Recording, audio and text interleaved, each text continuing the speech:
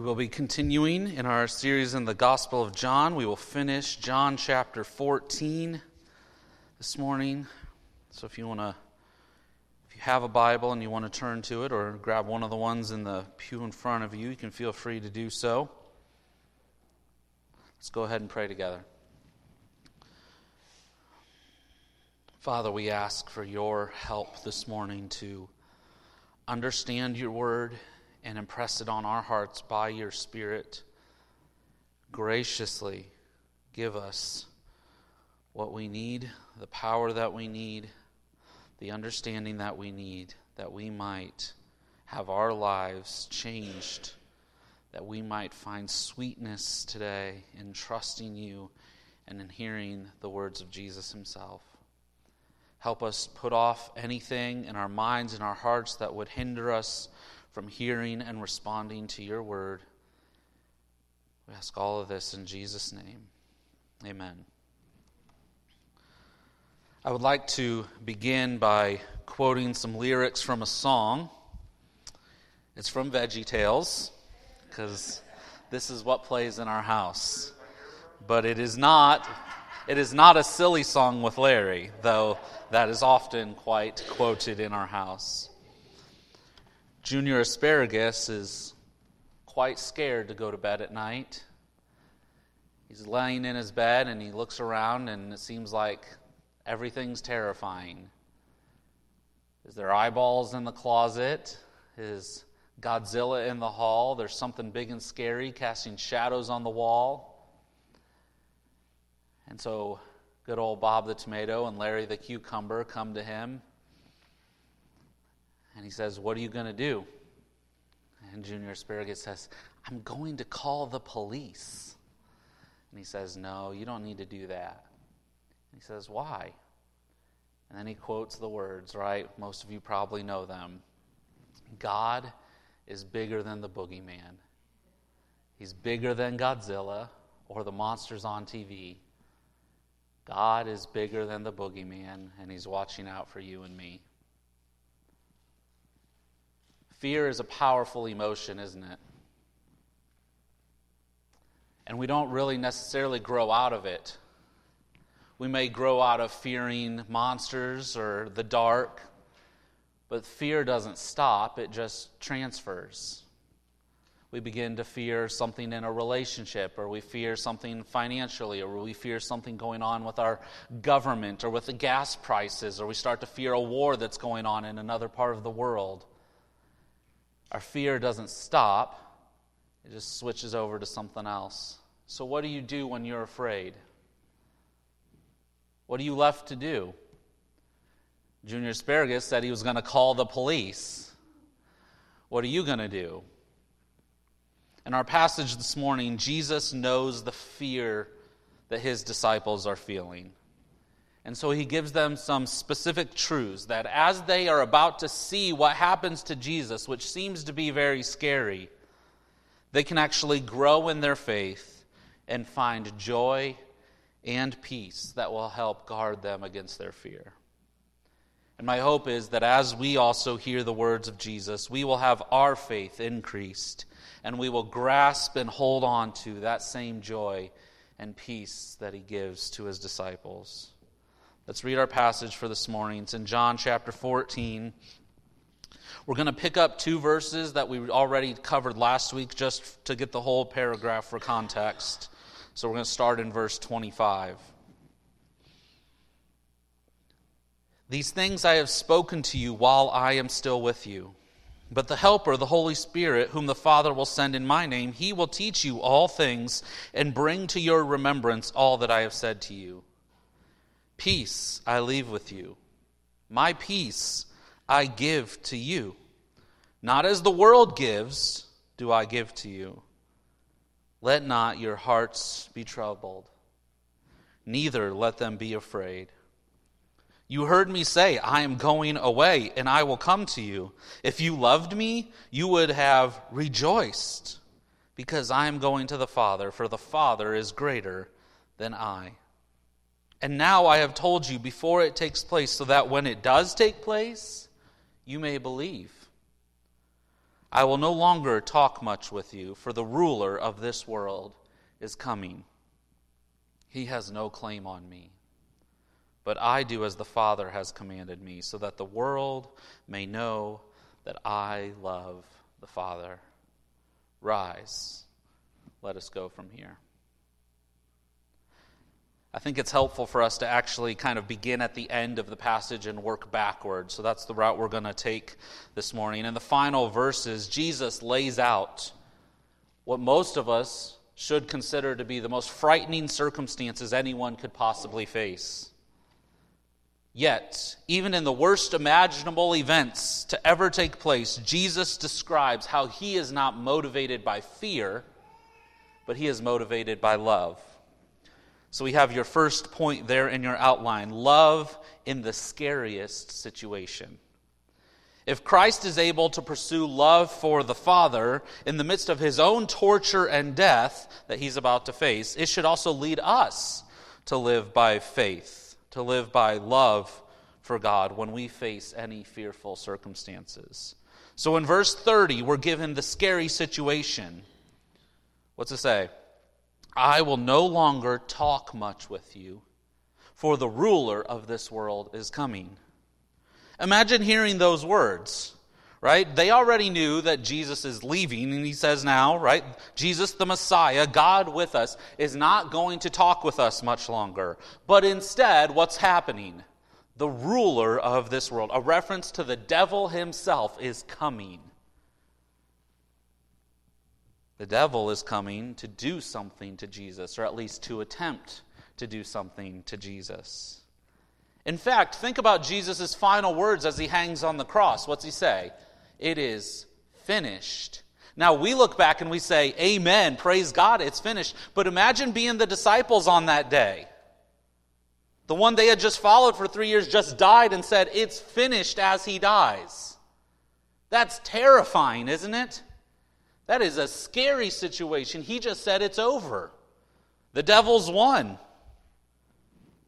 The very real enemy that we also face, who roams this world seeking for someone to devour. It seemed like he had victoriously devoured Jesus, right?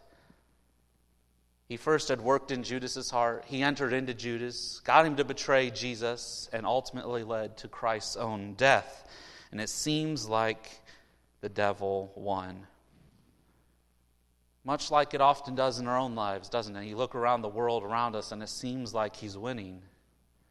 It seems like evil is taking over.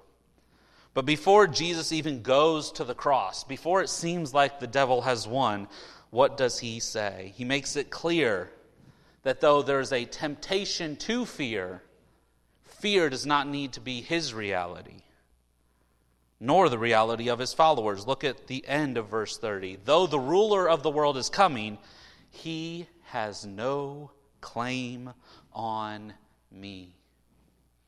Literally translated, he has nothing on me. While at the surface level, it may be the scariest situation to ever take place, the death of the Son of God himself, Jesus begins a shift here. Is it scary? Yeah, maybe. Do you need to be afraid? Not one bit. Why? The ruler of this world, the devil, Satan, has nothing on Jesus. He can make no accusation on Jesus who has no sin. He has no power that could ever compare with the power of God himself. His will, the devil's will, always has a ceiling to it. It's always encompassed by the grander, bigger, greater will of God himself. And as we continue into verse 31, we see Jesus now give a description of what is motivating him. Obviously, the ruler of the world coming is not motivating him. He's not fearful of that. But what is his motivation? Verse 31, I do as the Father has commanded me, so that the world may know that I love the Father. Jesus is going to continue in this whole scary situation, this whole process. Why? Out of love for his Father. Jesus is going to the cross, to his death, bearing the weight of our sin, and it was not driven by evil, it was driven by love. Evil didn't win, God won. And notice what love is motivating Jesus. Our temptation would be then to go back to John 3:16, wouldn't it? For God so loved the world. Whose love is motivating Jesus? The world, that the world may know that I love who? The Father. Right? That doesn't mean John 3:16 isn't true. Right? It doesn't mean it's not true, but Jesus' motivation here is not fear, but a love for the Father that makes him go through with all of this. A complete trust in what the Father's will is. Because if Jesus was motivated by fear, what would he have done? He would have avoided the cross. Fear makes us hide, doesn't it? I think of my kids when they know that they got in trouble. What do? They either go run and they hide behind a piece of furniture and they poke their head out to see if you're coming after them. Or if they're stuck in whatever position they're in, if they're sitting at the table, you get this, right? That is if somehow that is going to hide them. But when they know they're in trouble and they start coming to me, they stop running away out of fear, they start coming to me, what's the motivation for that? Hopefully trust. Hopefully this sense of, while discipline may seem unpleasant at the time, they know that their dad has the best in mind for them. That he tries his hardest, not by perfection in any way, but that I try my hardest not to put them in a harmful path, but in what is best for them. My friends, how much more is that true with God? You don't just have to hope, right? Just kind of wishful thinking that God might have you on the right path. God's will is always the right path. Jesus, as the Son, knows that whatever the Father has planned, even if it means the cross, it's always what's best. He doesn't hide from the Father's will, but instead, he runs to it because he loves the Father. When you face suffering or a trial in your life, what does it produce in you? It's not hard to see the reality of evil in our world. Sickness, unstable families, addictions, financial concerns, countries fighting against each other. But when you look at that evil, what motivates you? Does it induce fear in your heart? Anxiety about what you might lose? Worry about how long is this going to last? Or do you respond like Jesus and say, this is all in God's hand? A trust that even in the midst of these scary situations, you will grow to love him more, knowing that he reigns over all of it, even reigns over the devil himself, who has no claim on Jesus. And what do we call that? What do we call this sense of trust, this growth in loving God more and following his commands, even when everything else seems to be terrifying? Faith. And that's what we see as we work backwards. This is the response that Jesus desires from his disciples. As they are going to watch these scary events unfold, he wants them to grow in their faith, particularly in two ways, right? Second point, faith in Christ's work and his words. Something is about to happen, right? A work is about to happen. Jesus is about to face death on the cross. And as his disciples see that, and what follows afterwards with the resurrection, they are able to trust that. Trust Christ's death and resurrection. But it also, in seeing his work played out, should cause them to trust all the words that Jesus has said up until this point. So they are to trust both his work and his words. Look at verse 29. And now I have told you before it takes place, so that when it does take place, you may believe, right? Notice what's repeated in that verse. Takes place. Before it takes place, so that when it does take place, something's about to take place. Right? There's a work that's about to happen, a certain event. And this is what Jesus was referring to in the verse we just read when he says, I do all that the Father has commanded me. What's about to take place is what the Father has commanded Jesus to do. And what is it?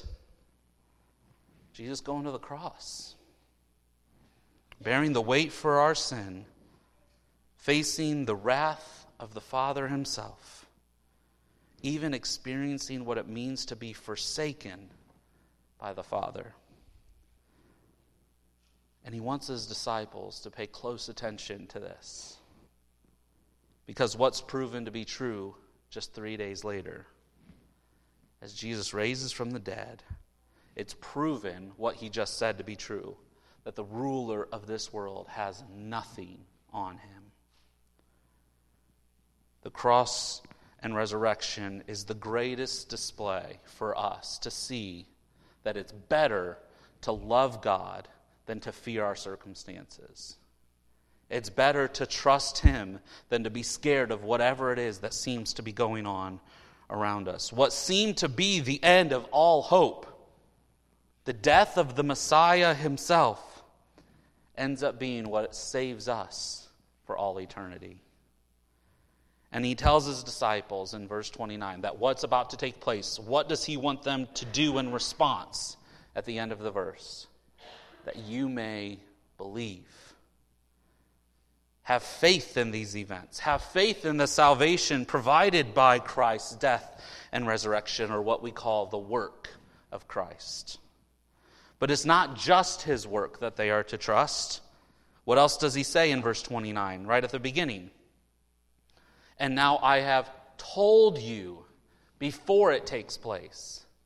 So these events are about to take place. The work is about to take place. But Jesus says, I am telling you with words before it takes place, so that after it happens, you will not only trust what happened, but you will trust my words even more that I told you before it happened.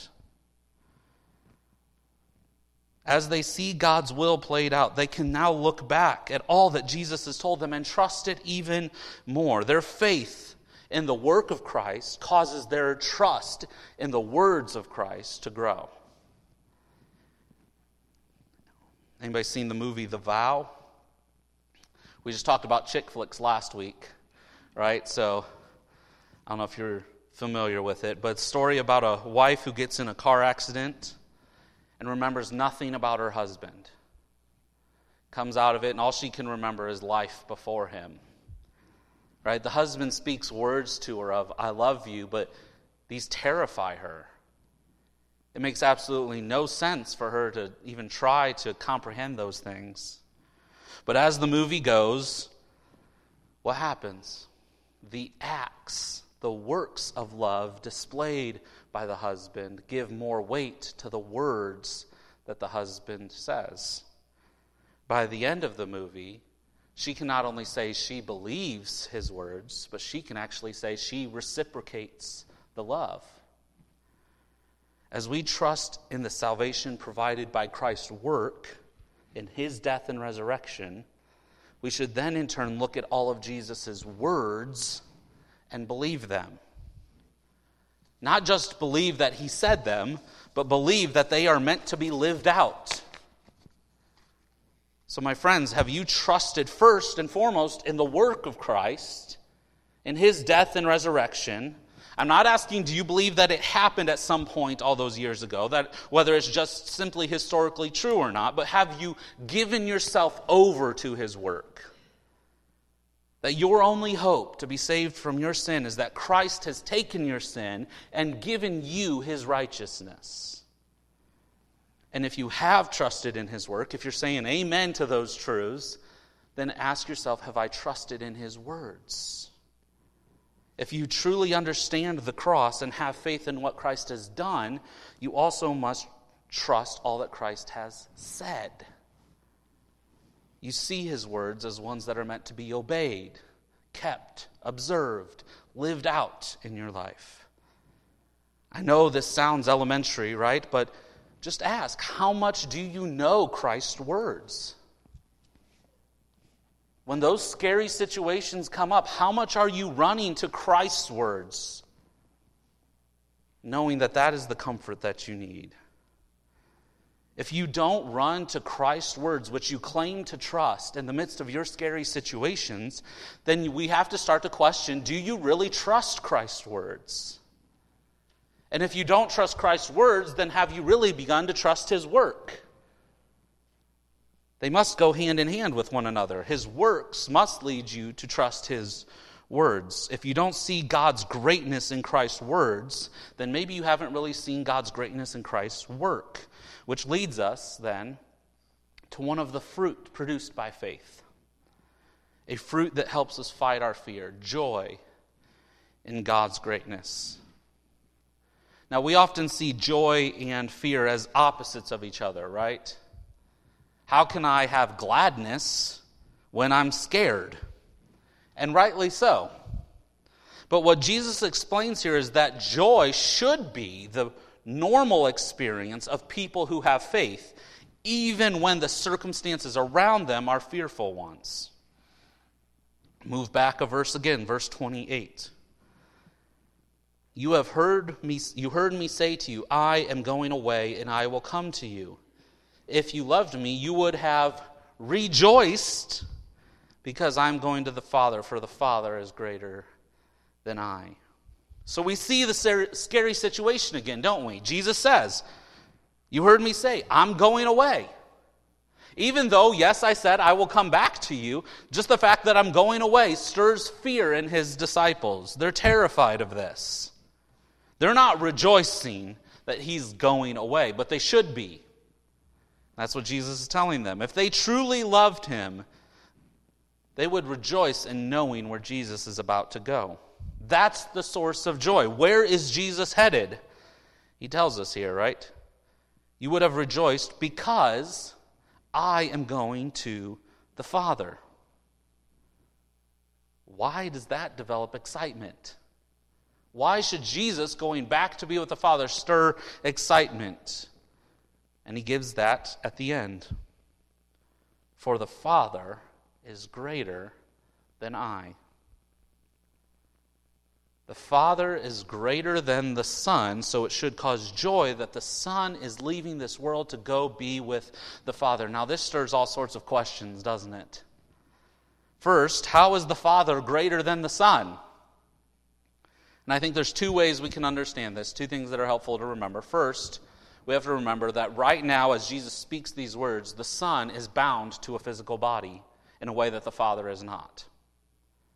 Jesus has submitted Himself to take on a human body and bind Himself to that body. Though after the resurrection we see that glorified body, He ascends into heaven, Jesus has bound Himself to a physical body in a way the Father never has. So in some sense, the Father's expanse of His glory is much more pronounced, much more extreme, much more greater throughout the world than Jesus in this physical moment. But second, as we see in Jesus' teaching, specifically in the Gospel of John even, we see how Jesus over and over again talks about submitting Himself to the Father.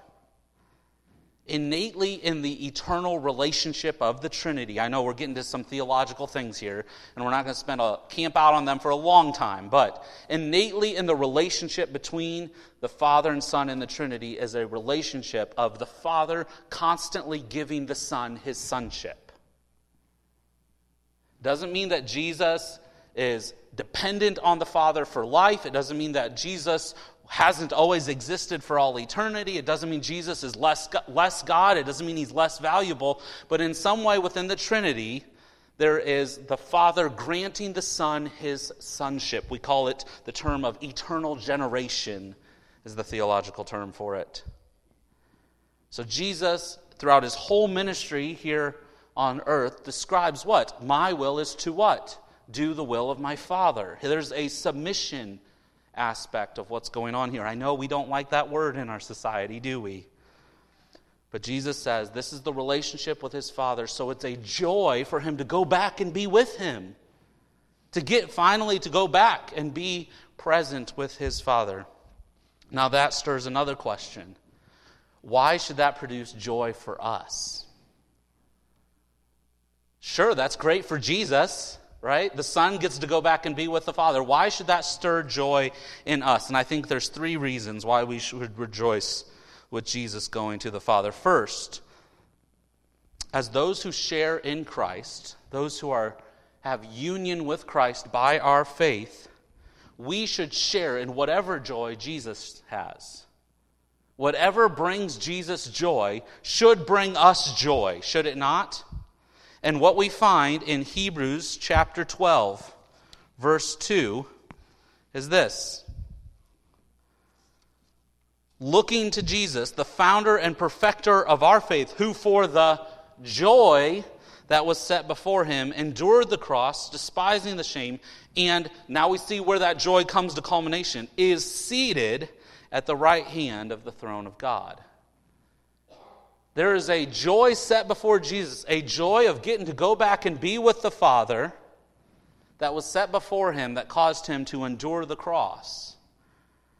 So if it's joyful for Jesus to be back with the Father, we should also have joy that in the fact that Jesus has joy.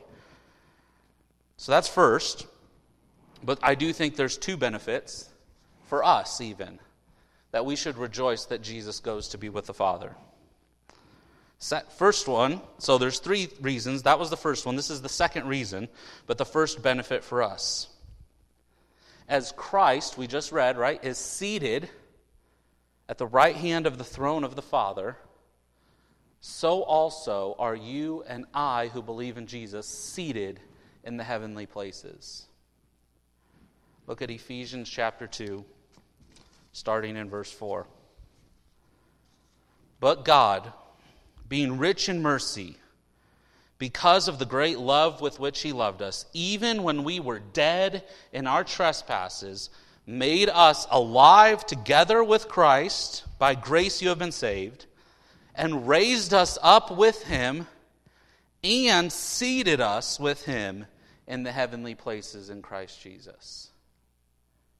Do you see what's true of you as someone who belongs to Jesus? You were made alive, raised up, and seated with Christ in the heavenly places. So in some spiritual sense, you are already seated with Christ in the heavenly places. That should be a joyful reality to hear. And last, we kind of see the flip side of it.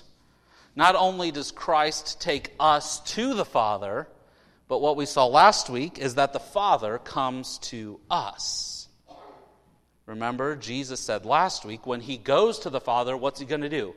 I will ask the Father, and he will send you a helper, the Holy Spirit.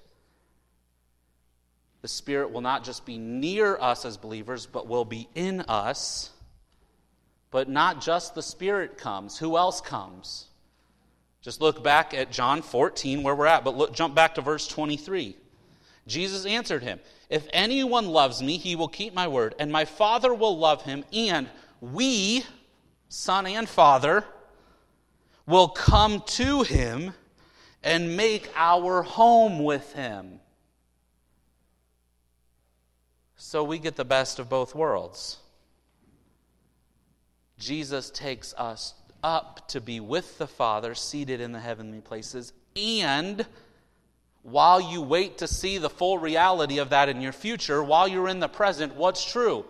The Father and the Son and the Spirit, all 3 members of the Trinity, come and make their home with you. You are with him and he is with you. Is there any joy to be found in that, my friends? When you face the enemy in this world, when suffering comes knocking at your front door, when the brokenness of society swoops right in front of you, when sin reminds you daily of its presence in your life, is there any joy to be found? I sure hope there's joy in the greatness of who our God is. Because if you see how great God is compared to anything else in this world, then you will be able to rejoice no matter what you face in life, because you know this. God is with you, God is in you, and your future is set. You're already placed in the heavenly places. You can face any darkness around you with this assurance, with this joy. And as you find joy in these truths, you'll be able to live your life at peace, which is our final point here. It's precisely where our passage begins, right? I know we read verses 25 and 26, but verse 27 is kind of where the new part began today, and it's where we're going to end. Christ's peace, unlike the world's. As you see Christ go to the cross, not out of fear, but out of love for the Father, as you trust in His death and resurrection for your salvation, as you grow in faith towards all of Christ's words, that faith produces joy, knowing that the great Father Himself makes His home with you as you face all of this. And in all of that, you no longer need to fret over the things in this world. You don't need to worry over all these earthly aspects that don't work out the way you thought they were going to. You don't need to fear because you have peace. But it's not just any peace. Look at verse 27. Peace I leave with you. My peace I give to you. Not as the world gives, do I give to you. Two things I want to take from that first half of the verse. First, Christ's peace is not as the world gives. The peace that comes through faith in Jesus is a peace that cannot be replicated by anything in this world. In fact, let's just case study this for a moment from the world's eyes. If the disciples came to the world with suggestions for how they were feeling in this moment, what would the world prescribe to them? Well, tell me what your problem is. Well, you see, I left everything to follow this teacher for 3 years, and now he just left, and I'm scared. Sounds like depression. Sounds like anxiety. Here's some medication for you. Or maybe a different avenue. You know what? It sounds like this teacher made you very dependent on him. You need some therapy to think better about yourself so that you realize you don't need him to feel good in life. That's the world's peace. These prescriptions for peace offered by the world are simply attempts to relieve the symptoms without ever taking care of the soul's problem, the heart that is troubled, as Jesus calls it. These self-helps, these medications offered by the world are like giving pain medication to a cancer patient. Sure, for a while it may make life a little more tolerable, but it never deals with what it means to have a fearful heart. It doesn't remove the cancer, it simply makes it more tolerable. May this not be sufficient for us. May those of us who belong to Jesus realize that Christ offers a peace that is greater than anything this world could try to offer us. Which brings us to the second part of that first half of the verse. I want us to notice, whose peace does Christ give? He says, peace I leave with you, my peace I give to you. It belongs to Jesus and to Him alone. You will never find this peace anywhere else. Not in having any medical understanding of how things are working, not in any politician who promises to stop the war, not in any other religion that people seem to be flocking to, not in any pleasure that this world offers to you. True peace that surpasses understanding, peace that goes beyond your circumstances, that can withstand any scary situation that you will ever find yourself in, can only be found in Jesus Christ and in Him alone.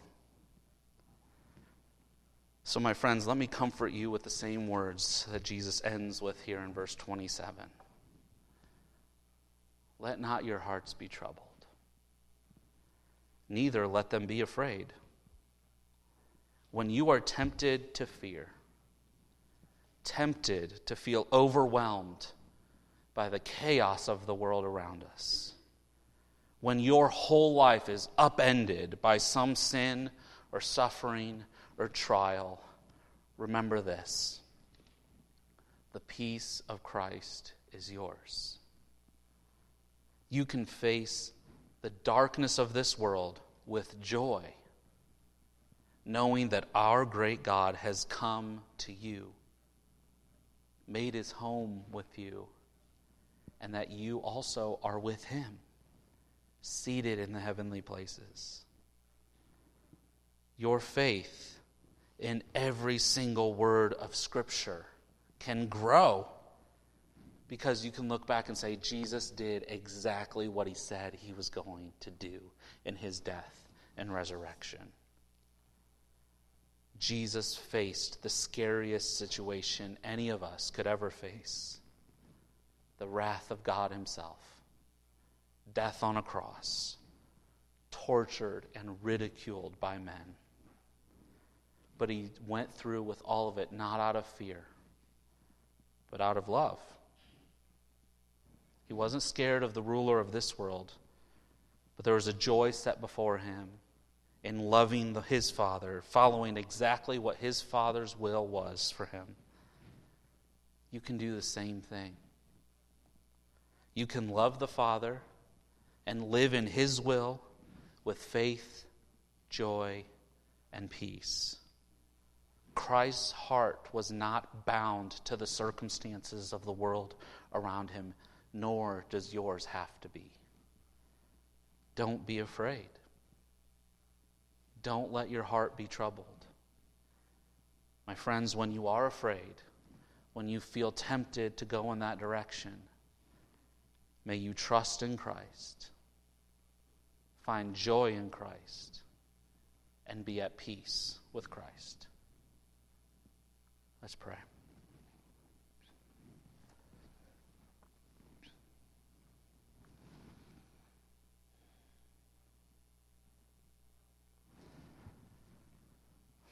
Father, we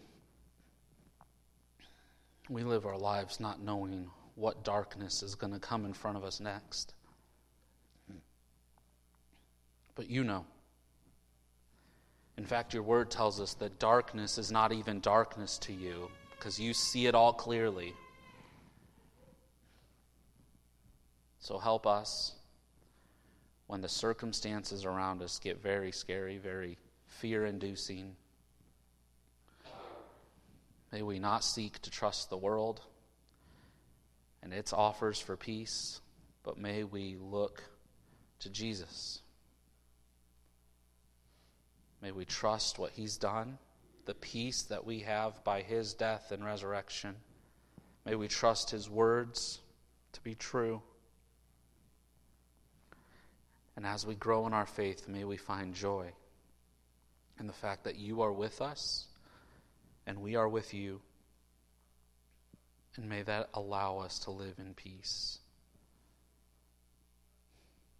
knowing that no matter what happens, just like Christ pursued a love for you without fear, so also can we. Help us to live faithfully this week as we go throughout these months. Regardless of our circumstances, may we pursue to love you and be faithful to you, and in that find joy and peace. We ask all of this in Jesus' name. Amen.